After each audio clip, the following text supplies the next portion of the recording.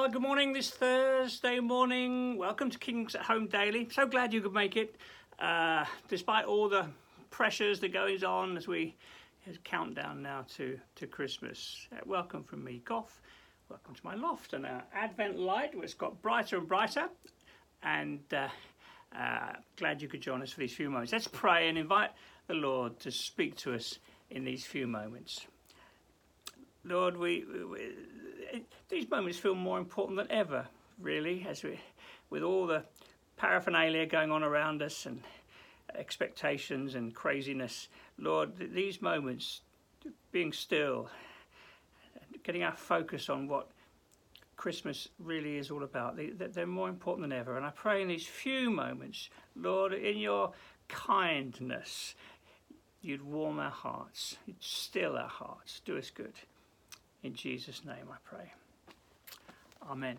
Well, I'm taking one more jump into the Old Testament. Forgive me, but we'll be back with shepherds and angels and things tomorrow. But I want to just get one more jump into the Old Testament to a familiar passage in Isaiah chapter 11.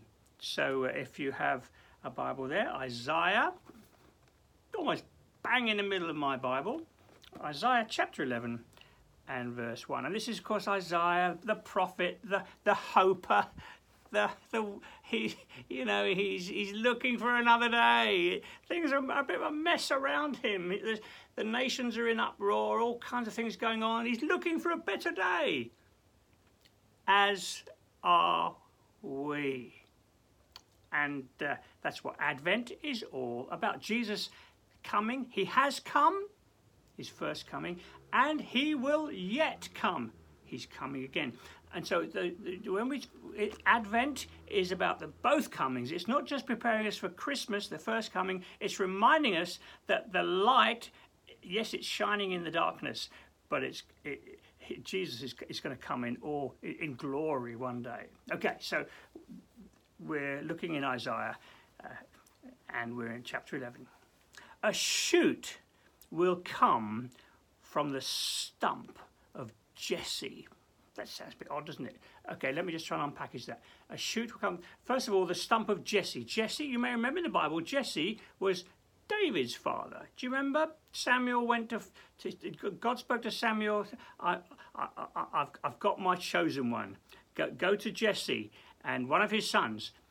And of course, it was the unexpected one, the last, the least, the little, the shepherd, David. So Jesse is David's father. So a shoot will come from the stump of Jesse. It looks like it's all come to grief. It's all been chopped down. The nation was in a mess. What future hope is there? You know, a few years ago we had I think it was a beech tree quite close to the house, just out there.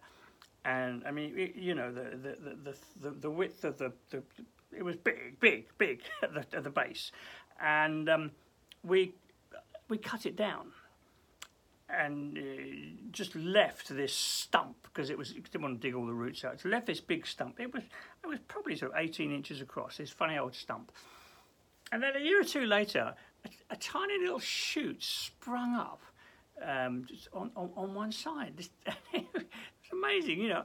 I thought this jolly thing was dead. It had been broken down. And Isaiah is wondering, what's the future? Is there any hope? A shoot will come up from the stump of Jesse. From his roots, a branch will bear fruit. Of course, it's speaking about Jesus. Humble beginnings, small beginnings, born in a manger. The Spirit of the Lord will rest upon him, the Spirit of wisdom and understanding, the Spirit of counsel and might, the Spirit of knowledge and fear of the Lord. You get the theme there. The Spirit, the life of God. And he will delight in the fear of the Lord. He will not judge by what he sees, but with his eyes, or decide what he hears with his ears. But with righteousness he will judge the needy. With justice he will give decisions for the poor of the earth. And it goes on, you know this passage, the wolf will lie down with the lamb, the leopard will lie down with the goat. And so Isaiah, you know, often what you find with the prophets. They're looking down the years, and quite often, it's a bit like looking at a mountain range. If you look at a mountain range, it can look as though the mountains are sort of on top of each other.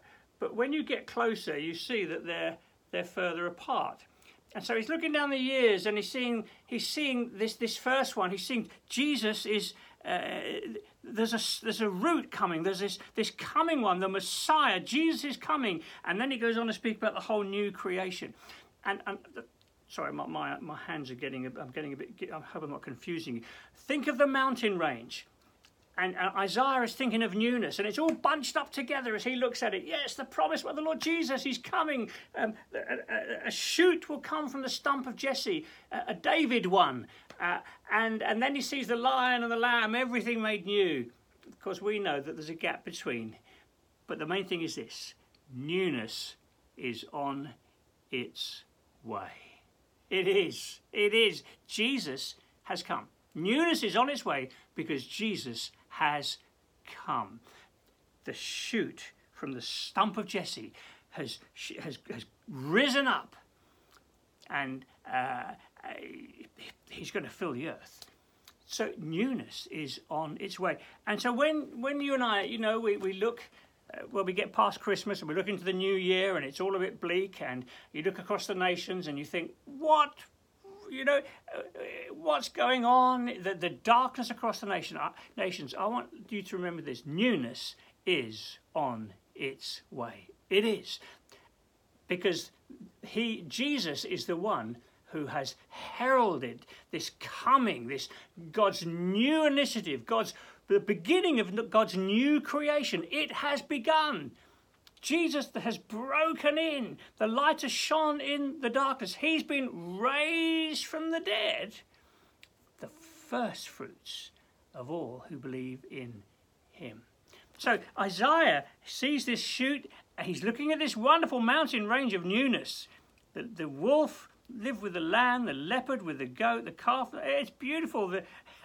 There's the new creation of God. And that's what really Christmas is all about. It's about new beginnings. It's about a new creation. And it's the Holy Spirit. I pointed out how many times Spirit were in that passage that I read. The Spirit of the Lord. Rest upon the Lord Jesus, of course. And of course, John the Baptist said, I baptize you with water. He's going to baptize you with the Holy Spirit and with fire. On the day of Pentecost, the Holy Spirit came to empower God's people, the church, the beginnings of God's new creation. And there was a lovely song we used to sing years ago by Dave Bilbrough. I am a new creation, no more in condemnation. Here in the grace of God I stand. And when we become Christians, we become part of his new creation. One day we're going to see everything made new. We're going to see, all things made new. Jesus is coming again to make all things new.